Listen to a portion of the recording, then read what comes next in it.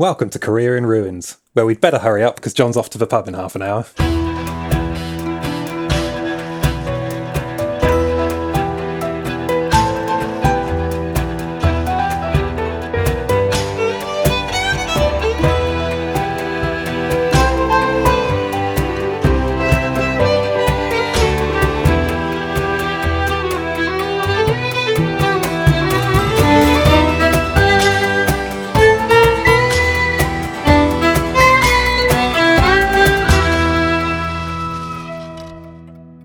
20 minutes. Hi, Derek. How are you doing, mate? All right? I'm not too bad. Just had some very exciting news that we're doing some more field work in Greece this year. So watch this space. All of our future followers will know that we've got some exciting stuff going on there. Some of which we can't talk about yet, but we'll do soon. That's fantastic news. So what, you've literally just got that news through the door? About 15 minutes ago, yeah. Oh, congratulations. So is that more geophysics? Yep, some resistivity. So we did a resistivity season last year, which will hopefully share some interesting details with Time Team and Career in Ruins fans soon. Oh. But it didn't go quite as well as I'd hoped. And John will know all about this because resistivities is one of those techniques that requires nice conditions. And it was absolutely saturated when we were there. So we had nothing but nonsense for two bleak weeks of... And it was grey and very, very grey. It was. So we get to do that all again in spring and see if it comes out better. But that's amazing news. It is amazing news. Congratulations, buddy. Oh, so how are you doing? I'm good. It feels weird that it's been a week since we caught up, but it's flown by. A big, huge thanks to all our listeners since we kicked off our new series. The uptake and the support and the interest has been fantastic. So thank you all for tuning in, and we hope you found the second podcast with Natalie just as interesting, and this third podcast with our special guest today, John Gator, just as interesting. But it's been a good week. Thank you, mate. So what's been on your mind this week? Has anything caught your attention? There was something I think quite timely for today's discussion as well. I was having a peruse of the BBC News website during my lunch break today. I saw the radar satellite stunning map of UK and Ireland. I don't know if you saw this. Ooh, no, tell me about it. So there's this amazing Novasar satellite that's doing radar mapping of the world at the moment. And the images are so big, they can only share low resolution images of the UK. Oh, that old chestnut. but the technique's amazing. So whereas traditional satellite imagery uses your standard similar bands of lights that we see with our eyes, except in England, we have a lot of cloud cover. you know how it rains a lot? Don't know what you're talking about. You know how it's been grey since November through till now? So satellite imagery is great when there's no clouds, but in England, that's just a bit naff. Whereas this radar satellite offers techniques to be able to map and image the Earth's surface through that cloud cover using radio waves. So the images that come out are beautiful, and that they're saying in this article that you can actually map individual bridges and houses and towns, and the resolution of the imagery should be really interesting. So I'm really excited to see what the applications of this new imagery and this high-tech technique is for the historic environment and archaeology. That's really exciting. It mapped people having parties in their back garden. I mean, business meetings in the back garden. Quiet, you've not been introduced yet. I was going to say this lunch break at work, when you were sort of perusing the BBC News website, did you have cheese and wine at the time? No one told me it was a party. But yeah, I thought super cool technology, amazing applications for archaeology, and I'm thinking mapping upland sites in particular, and maybe not for forestry, which is my passion, but yeah, in open areas, very interesting. And I just thought, who do I know that likes radar? And it's sort of Jimmy Adcock? Yeah, Jimmy Adcock. So I thought we should invite Jimmy to come on the podcast at some point. What do you reckon? Amateur.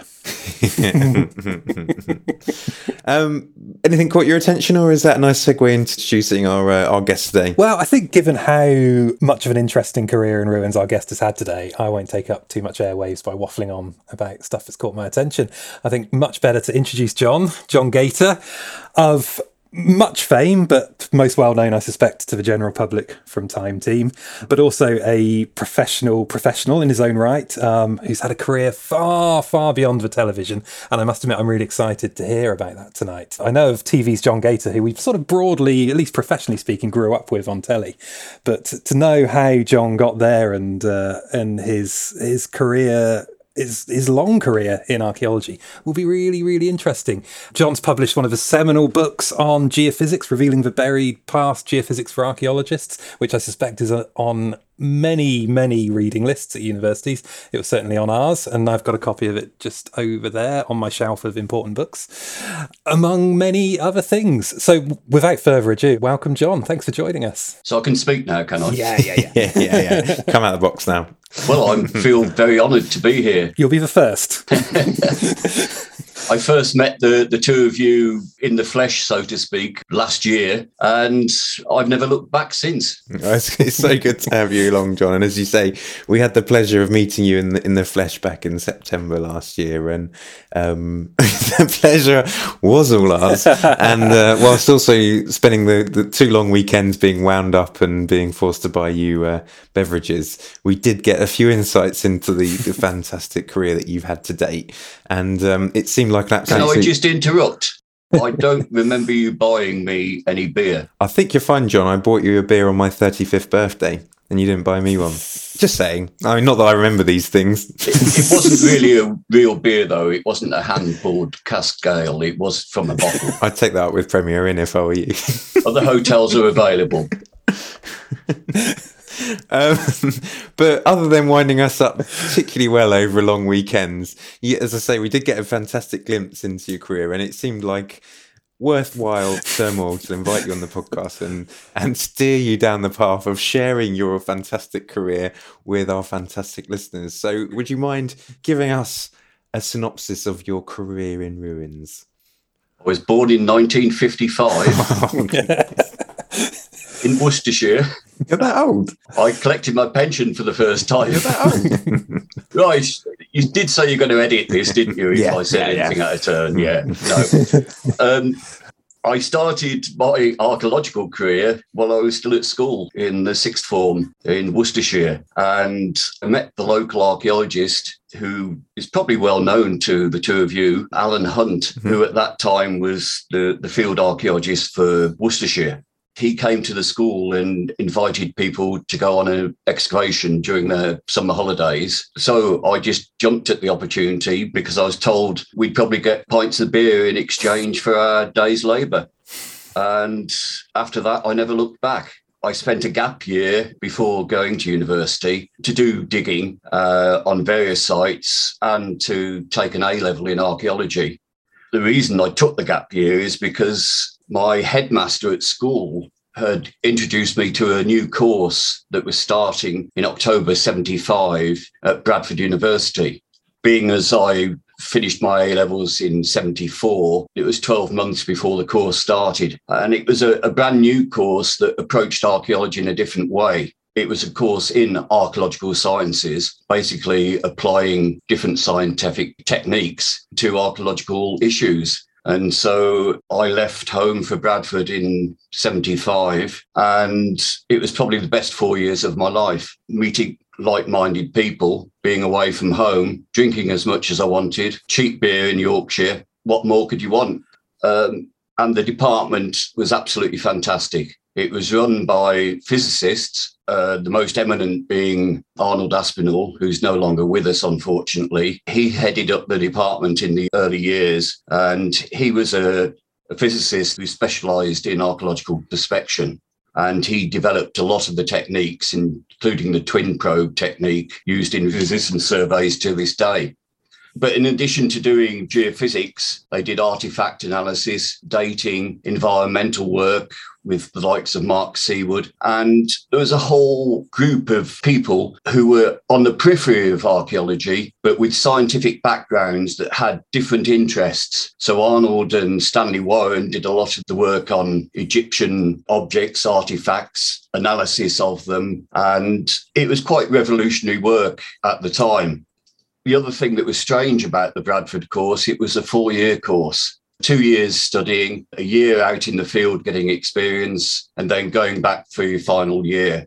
I had the really good fortune of spending a year in Norwich, working 9 months with the Norwich Survey based in Norwich Castle Museum, working with Malcolm Atkin there and the late Tony Gregory, who did a lot of fantastic work with metal detector users, and Barbara Green, who was the keeper of archaeology and had excavated numerous sites throughout Norfolk. And that experience of working in archaeology convinced me that that was the way forward. That's how I wanted to spend my life. So I went back for my final year after 15 months away. And during that time, I did quite a bit of archaeological geophysics, and sort of Arnold took me under his wing in a way. I helped him work on many surveys, along with a guy called Steve Dockrell, who was one of the early graduates from Weymouth College. And he moved up to Bradford as a senior technician. In fact, he's just retired from Bradford, having worked his way up through to being reader in archaeological sciences, which was quite a career in its own right, far more interesting than mine. But so I'd done a fair amount of geophysics within the department and on various projects. And when I graduated in the summer of 79, a guy called Phil Catherall came to Bradford to talk to Arnold about the possibility of somebody working in archaeological geophysics full time for the British Gas Corporation. Oh, wow. Basically, what had happened in 1976, British Gas had built what was known as the Southern Feeder, a huge pipeline that went across southern England. And when it was built, it would seem every other field they hit archaeological sites and actually had delays. They had conversations with English Heritage about how they could go forward on their future projects and not suffer these delays. And they had contact with the Ancient Monuments Laboratory, who specialised in geophysics. And they said, well, the way forward would be to do geophysics in advance of laying the pipelines so you can avoid the problems. So Phil came up to Bradford because he was working as an archaeologist with British Gas, talked to Arnold, and Arnold said, the best person in the world for the job is John Gater. And so basically 2 months later, I drove off to Scotland with brand new geophysical equipment in the back of my car and started surveying on sites known archaeological potential. It really was the first time a commercial organisation had employed archaeologists to make sure they didn't have problems when it came to planning and they didn't get delays. They had the foresight to realise if they did surveys in advance, before the lines were actually fixed on the ground, they could reroute them round known archaeological sites that had been mapped by geophysics, or they could decide how to deal with them, and they knew in advance. So this was really very much the earliest time commercial archaeology or commercially led archaeology was carried out. That's amazing. Just to cut in there, sorry, John, that's quite pioneering. I mean, I guess there's a weight on your shoulders there to be an element of the bearer of bad news. There's probably something here. You can either do something about it or you can avoid it and sort of influence those plans. And maybe I'm wrong here, but certainly I know if I were in that position in quite a pioneering role, certainly in the early years, being like, oh, I'm really sorry, there's something else that's come up and there's something else that's come up, there's something else that's come up. How was that? It was strange. A few engineers were not particularly happy because they thought, we were wasting their time and money. But the more and more they talked to us and realised the benefits of the work we were doing, then they quickly realised that cooperating with archaeologists, with the planning department, was a far better way to move forward, a far better way to avoid delays. Delays in construction, I believe the construction costs were something like, and I'm talking 40 years ago, £100,000 a day. It would probably be several million a day now. And if that work is held up because you've hit a Roman villa or whatever, then it's going to quickly run into, large sums of money. Spending much smaller sums of money in advance was a cost-benefit saving to them. And I mean, I think it's fair to say there were county archaeologists in those days. There weren't that many planning archaeologists. So they managed to convince the county archaeologists that, look, we've taken into consideration known archaeological sites, potential archaeological sites. We've done our best. Are you happy to approve the routes? And that really, I think it's fair to say, started a revolution in the way commercial operators operated. And subsequently, various acts of parliament were brought in and the onus was placed on the polluter plays. It's amazing to think that geophysics was leading the way there in terms of that massive mitigation. Yes, that's so commonplace in this day and age with regards to the planning system, and this foregoes things like PPG 16 as well, like quite substantial. A long way before, yeah. So that's 90s, isn't it? So those that don't know, PPG is the sort of the planning reform that saw archaeological mitigation come into play with regards to development and whatnot. But your work must have hugely influenced that side of our profession. I mean, it was thanks to English Heritage and the people in the Ancient Monuments Lab that persuaded British Gas, the benefit of the techniques. They just had the foresight to employ their own people to do the work because they knew there was no one else in the country that could do this. English Heritage didn't have the capacity to work on commercial projects, and there weren't other organisations. So they decided to go in-house. Yeah, so I think my first contract with them was for about 12 months. They were starting to build these really big pipelines coming down from the North Sea. So they're coming down the east coast of Britain and the west coast, the whole length of the country, from Scotland down to Somerset, Scotland down to sort of Surrey area. Big 40-inch pipelines and so on. And they took a lot of planning, and the first year I worked was just a small pipe in Yorkshire and a few lengths in Scotland. And then they sort of delayed their work for a year. And during that year, I took time out and did a large project on Hadrian's Wall using geophysics, looking for the vallum, and spent, I think, between 3 and 6 months doing that at various sites with what used to be the Central Excavation Unit, again, part of English Heritage, as was now is. And when I'd collected all this data, I went down to London and did all the processing in the Ancient Monuments Lab. And they took me on for several months to work on a variety of their projects. And that was fantastic to work with the likes of Tony Clark, Alistair Bartlett, Andrew David, and that helped me gain a huge amount of experience. I'd come from the Bradford School of Archaeological Geophysics, and there were two schools in those days, Bradford and the Ancient Monuments Lab. They did things slightly differently. So to have the experience from the two main centres, I really benefited from that. And at the end of that 12 months, I then went back to British Gas because the big pipelines had started, and I spent another 5 years working for them. Wow. And then, cut a long story short, I must admit I'd had enough of pipelines. I'd had enough of working with engineers. I'd had enough of travelling up and down the country to write the reports from an office in Somerset when I could easily have been sitting in Yorkshire. And I must admit I found it a bit exasperating. And during the time, I'd worked throughout the country and I'd met lots of archaeologists. I used to go and do surveys for them at the weekend because I'd got the equipment. British Gas didn't mind because it was good public relations for them. So I met lots of archaeologists working in different units who kept on asking me, could I do more work? Could I do more work? So one day I bit the bullet, left British Gas, bought my own equipment and set up my own company. And that was back in 1985. Various famous archaeologists worked for me, like Professor Vincent Gaffney, amongst others. Then his brother, Chris Gaffney, who was doing a PhD, started working with me, and we formed a partnership, set up a company called GSB, and spent 20 years in commercial archaeology. Chris decided he'd had enough after about 15 years and went back to academia, and he is now a professor at Bradford, so he's turned full circle in a way. At the height of the company, we had sort of 20, 25 employees, carrying out just archaeological geophysics in advance of development sites throughout the country. And I think once he'd left and gone back to academia, we hit the first real recession that hit archaeology in a big way.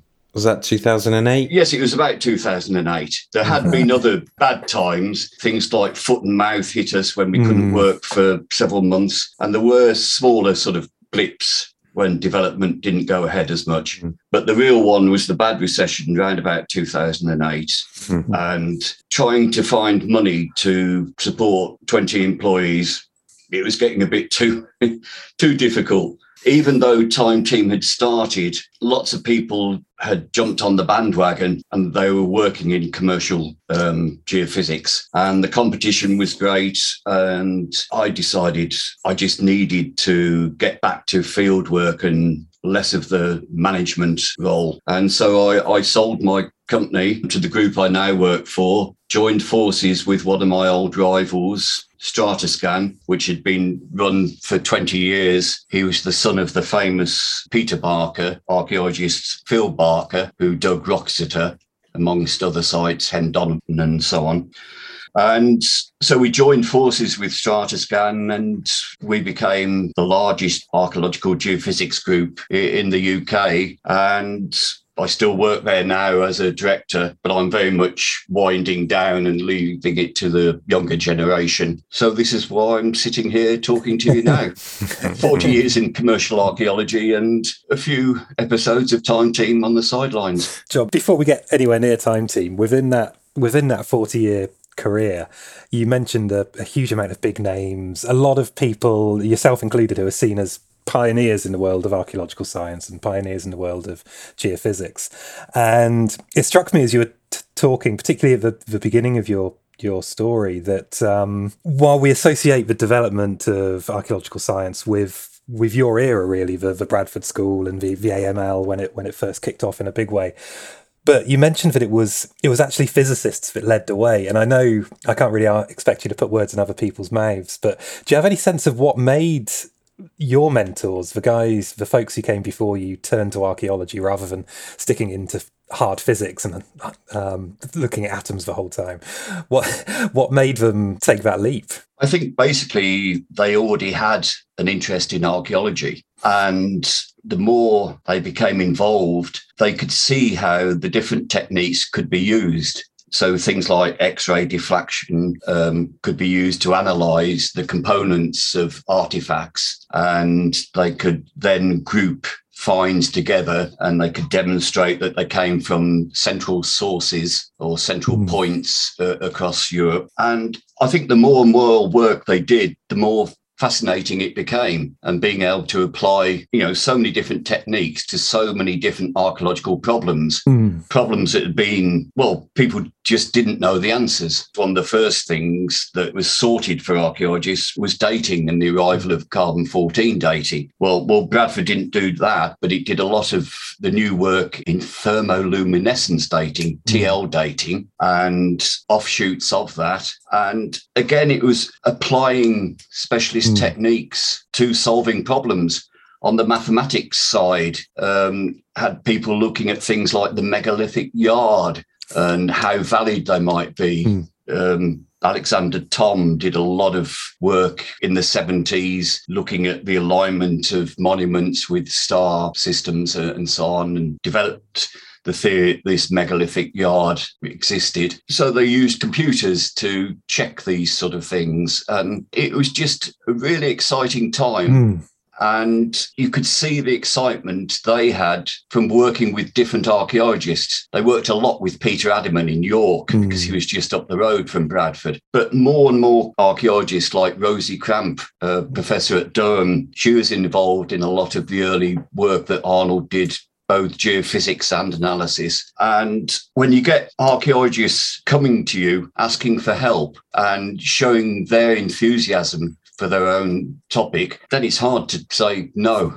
It's infectious, isn't it? And that tidal wave of innovation must have been incredibly exciting to be around and a part of. I'm a little bit jealous. I might have to save that for my own podcast when I'm talking about envy. Some really nice content there, John, in terms of an insight of something I think a lot of people wouldn't necessarily think about. So that was really nice. Before we open that time team door and let it all come bursting out, which I can't wait to hear more about, I've got a few quick fire questions for you, John, if that's all right. So based on a lot of the things you said, there's some really useful things that I'd like to know, and also a bit of insight for the listeners. So first quick question is, you mentioned you set up a commercial unit for geophysics.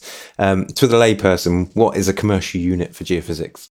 It's basically, it was the first commercially led unit.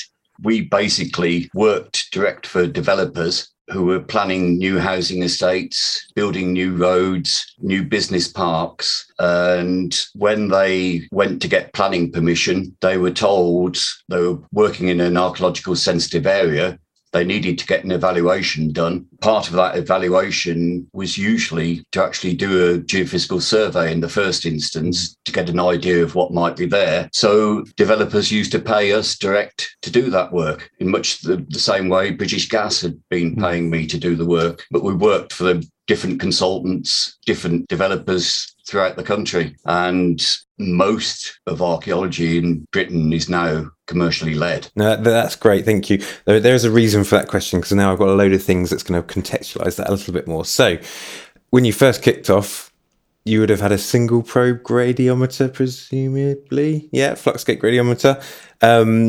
How long was it until you moved on to 2 probes? How long a period were you using a single probe? The first instruments we bought for British Gas were 1 metre instruments, where the sensors were 1 metre apart, and they were made by lots of different people, Plessey Group, and then there was a guy called Phil Pott who'd worked for the Plessey Group, and he built the first half metre instrument. And then Roger Walker came along and he developed resistance instruments and his first gradiometer, an FM18 as it was. And we used all of those instruments in the early years until a company called Bartington developed these 2 sensor systems which cut survey times in half. Yeah. And I think they were first developed in the late 80s. Late 80s. So a substantial amount of ground covered then with a single probe radiometer in quite a substantial time period. What sort of grid sizes were you surveying in the early days? We started with 20 metre grids. How many of those 20 metre grids were you getting in a day with a single probe radiometer, do you think, in your prime? When we first started, we used a system that had been developed by English Heritage, and you had a pulley at each end of the 20 metre grid, a piece of fishing line that ran between the pulley. You walked up and down with the fishing line in your hand and the magnetometer in the other hand, and the signal from the magnetometer was fed back down a lead to a chart recorder. The chart recorder was driven by this piece of gearing system, and it drove a pen recorder back and forth across a piece of paper. Amazing. And the signals were recorded as XY traces. So that would take about 15, 20 minutes to survey a 20 metre square. But you didn't have digital data. All you had were XY traces on a piece of paper. We don't know we're born. And then, so what was the setup time for that machine? So it took you 15 minutes to do a grid. Then presumably you had to move it all across to the next grid and set it up and make sure it was all connected. Yeah, properly. and there are lots of issues with it being waterproofed, having a chart recorder out in the field. Oh my goodness, amazing. And the pens, keeping them dry, and so on. Lots and lots of problems. I can imagine that. So do you have a rough number of what your optimum grids were, even with the Bartington dual probe setup? Like, would you have a number that you were proud to boast about in a day? This sounds like a loaded question. Sure. I can do 40 grids a day. I'm not trying to compete, but I suppose we started doing about 25 grids in a day, which was a hectare, so a football pitch, which was such an improvement on what we'd been doing at university. You've got to remember, these were the days when there weren't field computers. most resistance surveys were carried out with somebody with a clipboard and writing the numbers down within little squares on a piece of paper. You'd then go back to the office, the department or whatever. You'd type all those figures onto ticker tape or cards, feed that into a computer, and an hour later it would generate a series of dots. Amazing. Or we would draw hand contours on the sheet of paper and use red for high readings and blue for low readings. And so you'd get colour pictures. And all survey work was done like that. As you say, Derek, we don't know we're bored. So these are brilliant answers, John, because they're leading to two final questions that I've got. One, what's the biggest change you've seen in archaeological geophysics over the biggest or the best change that you've seen, significant development you've seen over the last however many years you've been working in the business? And also, with all that work with the pipelines and the commercial archaeology and whatnot, are there particular features that you learnt to just pull out immediately, whether they were natural anomalies or circular anomalies or particular time from a particular time period, for instance? Or is that a bit of a silly question? Not at all, because the first thing I think I learned to interpret straight away was when we found pipelines. Simply because lots of pipelines, a continuous linear anomaly, pipelines often give you a series of positive and negative anomalies, in some ways a line of pits.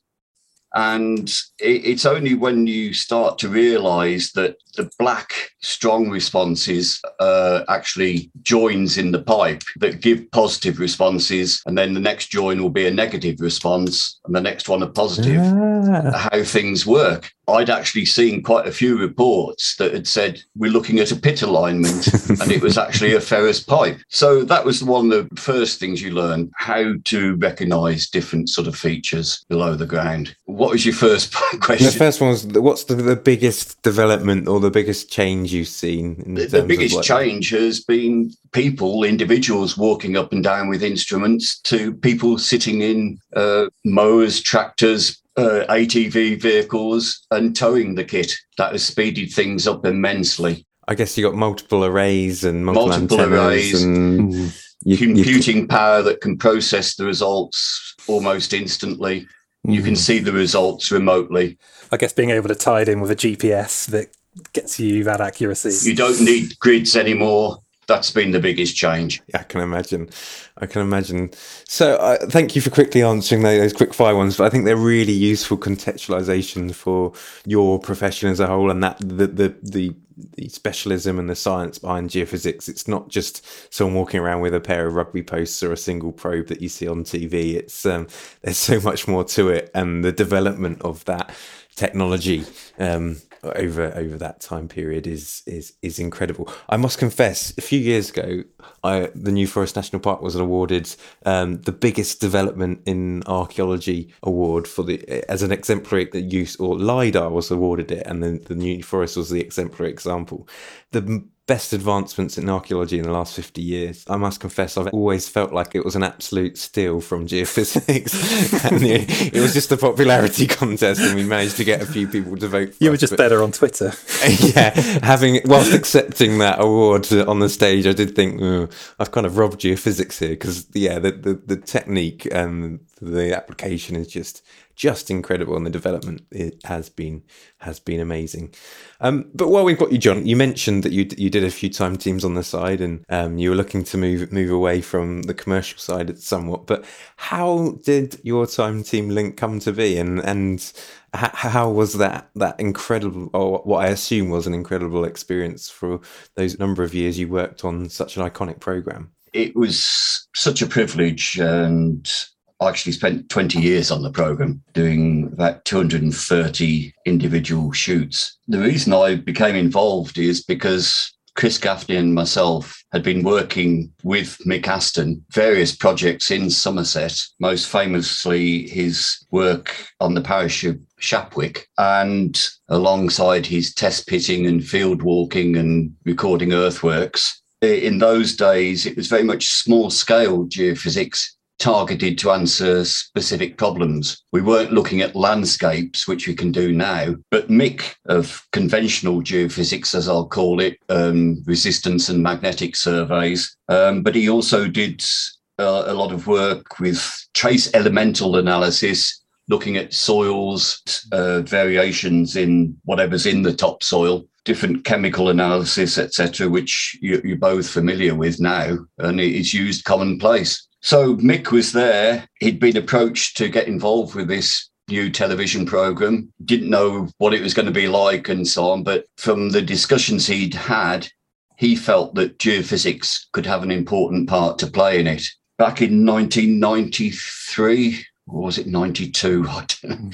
And we were involved with, it wasn't the first program that was made by Time Team, but it was the first one that was broadcast. And this was at Athelney in Somerset, Mick's stomping ground. We went there looking for Athelney Abbey, which is a well-known monument on the hillside. And when Mick told us where it was going to be, we both held our heads in our hands, Chris and myself, because we knew English Heritage had surveyed the site some 6 years earlier, and they found nothing. So here we were going down to Somerset, possibly the start of this major new television program. And we were going to a site where we were led to believe geophysics probably wouldn't work. So that wasn't going to be a really good starter for us. Having got there, though, much to our amazement, I'll never forget the moment, and lots of the people involved behind the scenes will never forget it. Tony Robinson as well, and Mick and the landowner. We plotted out the results in the back of our survey van on a little dot matrix printer. And it was quite astonishing. We started to see wall lines, foundations of the Abbey as clear as anything. Amazing. And it was just fantastic. It worked for us. We got the complete plan of the Abbey and all the outbuildings, etc. And it worked for us because we went in the spring where the ground was just starting to dry out. And so the wall lines was showing as clear high resistance anomalies because they were dry. The soil in between was wet. And so that gave us low readings. The contrast was superb. English Heritage had done the survey in the height of summer when the soil was dry, bone dry, and there was no contrast with the stone wall foundations. And so that's why they didn't find anything. I thought for a minute, John, there. I thought for a minute you were going to say they did it in the middle of winter and made the same mistake I did. Where was this experience and knowledge when we needed it? We didn't look back. You'd made your name for the methodology in terms of the results that spoke for themselves, and you'd become part of it. Yeah, and everybody could see the beauty of getting instant results in the back of a van in the middle of the field. It became an integral part of the programs. I think over the next 20 years, there were only 4 or 5 programs where I didn't work on the sites. And that was because 3 of those were underwater and wasn't too keen on going underwater with geophysics. A couple of other reasons I wasn't available. But we worked on it for 20 years and it was fantastic, not only to work with so many different archaeologists on so many different sites, but the beauty from our point of view was our commercial work. We'd do surveys, we'd present our reports, and that was probably the last we heard of it. Sometimes follow-up excavations were carried out. Sometimes the reports were just sat on for 2 or 3 years. Sometimes nothing happened because we'd found so much the developer didn't know what to do. The only time we used to hear was when we'd got something wrong. So that was quite rare that we'd hear from anyone. But we'd get the occasional phone call. Well, you said there was a wall here. We've gone and dug it, and it's actually a ditch full of stones. Well, that's pretty much like a wall. yeah. 6 of 1. That Time Team was so different because we'd get the instant results and we say, right, dig there.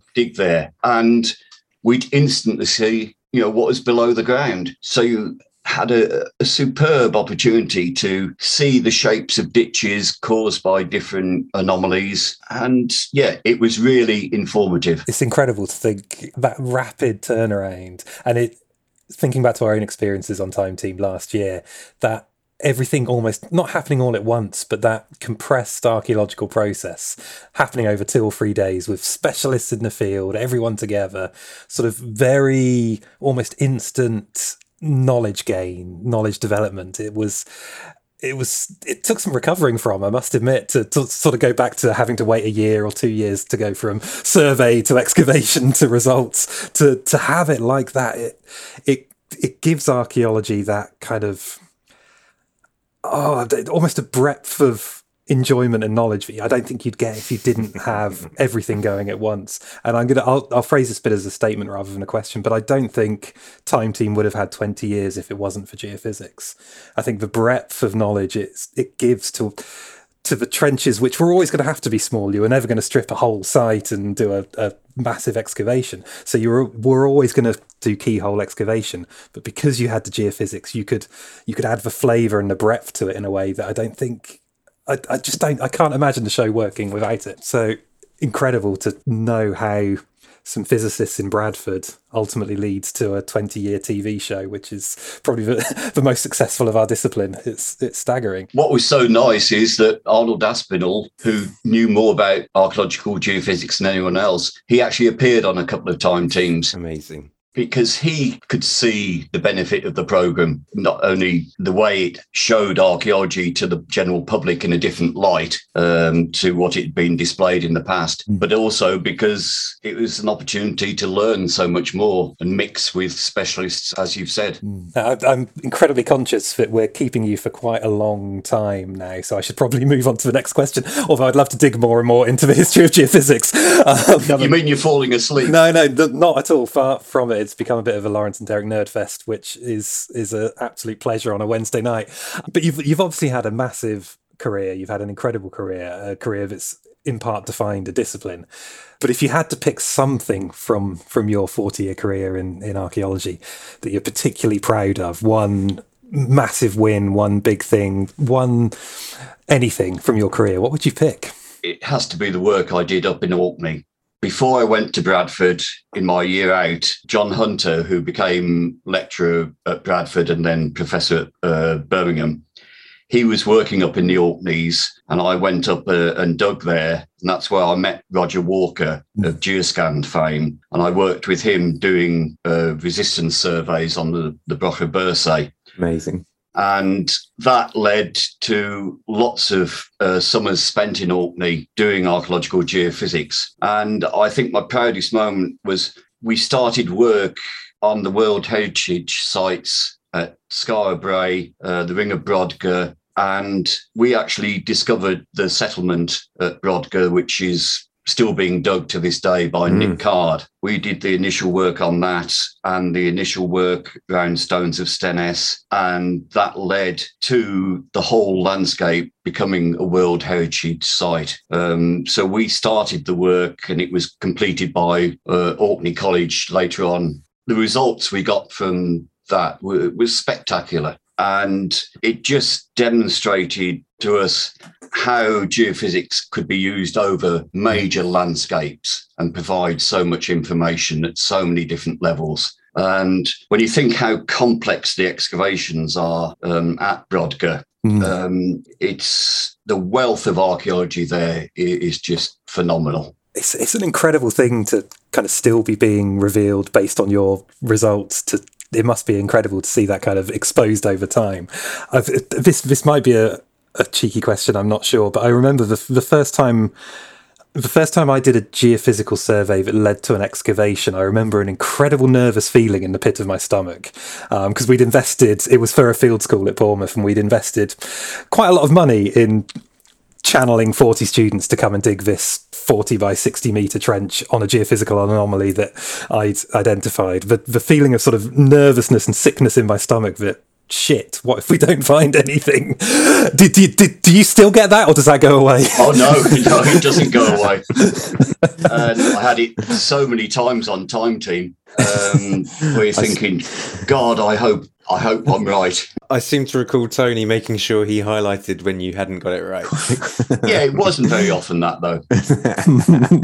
I mean, that's a fantastic thing to highlight that you're proud of. And yeah, Orkney, I visited for the first time a couple of years ago, and it is incredible. And I'd love to go digging out those reports at some time. I bet they're fascinating with the results.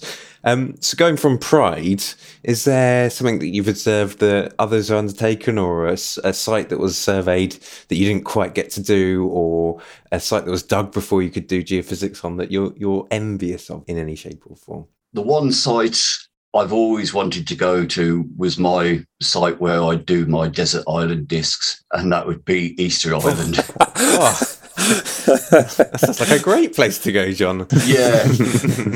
And just to be able to do some geophysics out there, trying to locate some new buried heads or things like that. Yeah. You know, the fantastic stone monuments. Just to butt in there very slightly, John. Lawrence, did you ever do geophysics on Easter Island? Yeah, I might have done two months worth of geophysics in Easter Island. You're the worst. I mean, I didn't want to gloat too much, but I'd be happy to compare stories with you, John. And we've got an ongoing project in the Cook Islands, so it's not quite Easter Island, but similar Maori heritage. So maybe you can join us for some geophysics out there. Well, Sue Overton, who used to work for me and then moved up to Orkney, when I heard that she was going out to Easter Island to do some geophysics, I was spitting blood. I mean, I couldn't believe that such work was going to be done by somebody from Britain. Well, I have to say it's as amazing as you might think. Although a lot of volcanic materials, so magnetometry is very noisy, and conducticity on the EM34, 38, so on EM38, yeah, 38. That was it. Whilst it drifted like a son of a gun, the conductivity was incredible. We found some fantastic results with that. We actually went out to St Nevis and St Kitts in the Caribbean with Time Team. Yes, volcanic islands. Techniques didn't work at all, but it was worth the try. We did have to spend 10 days out there. And worth another try and another try and another try. It means you have to stay in the bar with your laptop working out exactly a plan of action. Why it wouldn't work. Yeah, exactly. It sounds like a valiant It's the sort of project I like. John, we've rattled through these last few questions, but I think we've kept you long enough. So the last question that we like to ask our participants is, Derek and I have got a working time machine, and we give all our participants a return ticket. You can go anywhere at any time, and all we need to know is where you'd like to go and why that is. I'd go back in time to a site I visited about 2 weeks ago. Mm-hmm. Well, a series of sites I visited in the North Yorkshire moors, and I go to Rievaulx Abbey, and I'd be alongside the monks brewing the beer and tasting it for them, and just seeing the whole process of, how it worked in those days. I might map out a bit of the site at the same time and so on, but it would be the beer that would be my interest. I like this idea of going back in time, mapping out a site, then going forwards in time, doing the geophysics, and then looking at how the anomalies correlate. Oi, Jimmy, beat that. Yeah. My interpretation looks a little bit like this. So I don't know what you guys think. I can't see anything, John. Oh, it's definitely there. So I know experimental archaeology was quite a big part of Time Team. Did you ever do any experimental brewing in any episodes? I did experimental drinking. I think you introduced us to that, didn't you? John, thank you so much for your time this evening. It's been a real treat chatting to you about your career in ruins, and it's been nice. I was going to tell you a famous story of mine. Oh, go on. Hit us. If you've got 2 minutes. Oh, we got 2 minutes. Absolutely. Yeah. It sums up what it was like to be a famous archaeological geophysicist that was recognised by people. I was up on holiday in the Western Isles of Scotland, in a remote part, the Isle of Barra, and I went into a shop, and I was with my partner at the time, and we were actually having an argument when this family came in and looked at me and said, "Oh, you're off Time Team, aren't you?" And I said, "Yes." And they said, "Oh, is Phil Harding there?" I thought, great. Wherever I used to go, people would say, "Is Phil Harding there?" So the following day, I was waiting in a queue of vehicles to get off the island onto the ferry. And this guy came walking towards me from the boat, and he sort of looked at me, and then he looked at my car, and he looked at me again. And so when he got a bit closer, I said, yeah, it's John Gator off Time Team. And he looked at me totally confused and proceeded to say in a South African accent, "Sorry, mate, I've not seen one of these vehicles before. Can you tell me what it is?" Oh, fantastic. That really is what it's all about. You do get recognised and so on, but you're not that important. You need to remember that. When we meet up in Sutton Hoo, if we meet up in Sutton Hoo, I'm going to make you a T-shirt. Rather than I'm with Stupid, it's going to say I'm not with Phil. You can either edit that out or leave it in. Absolutely not. That's the perfect way to end the podcast. Yeah, thank you, John, so much for your time.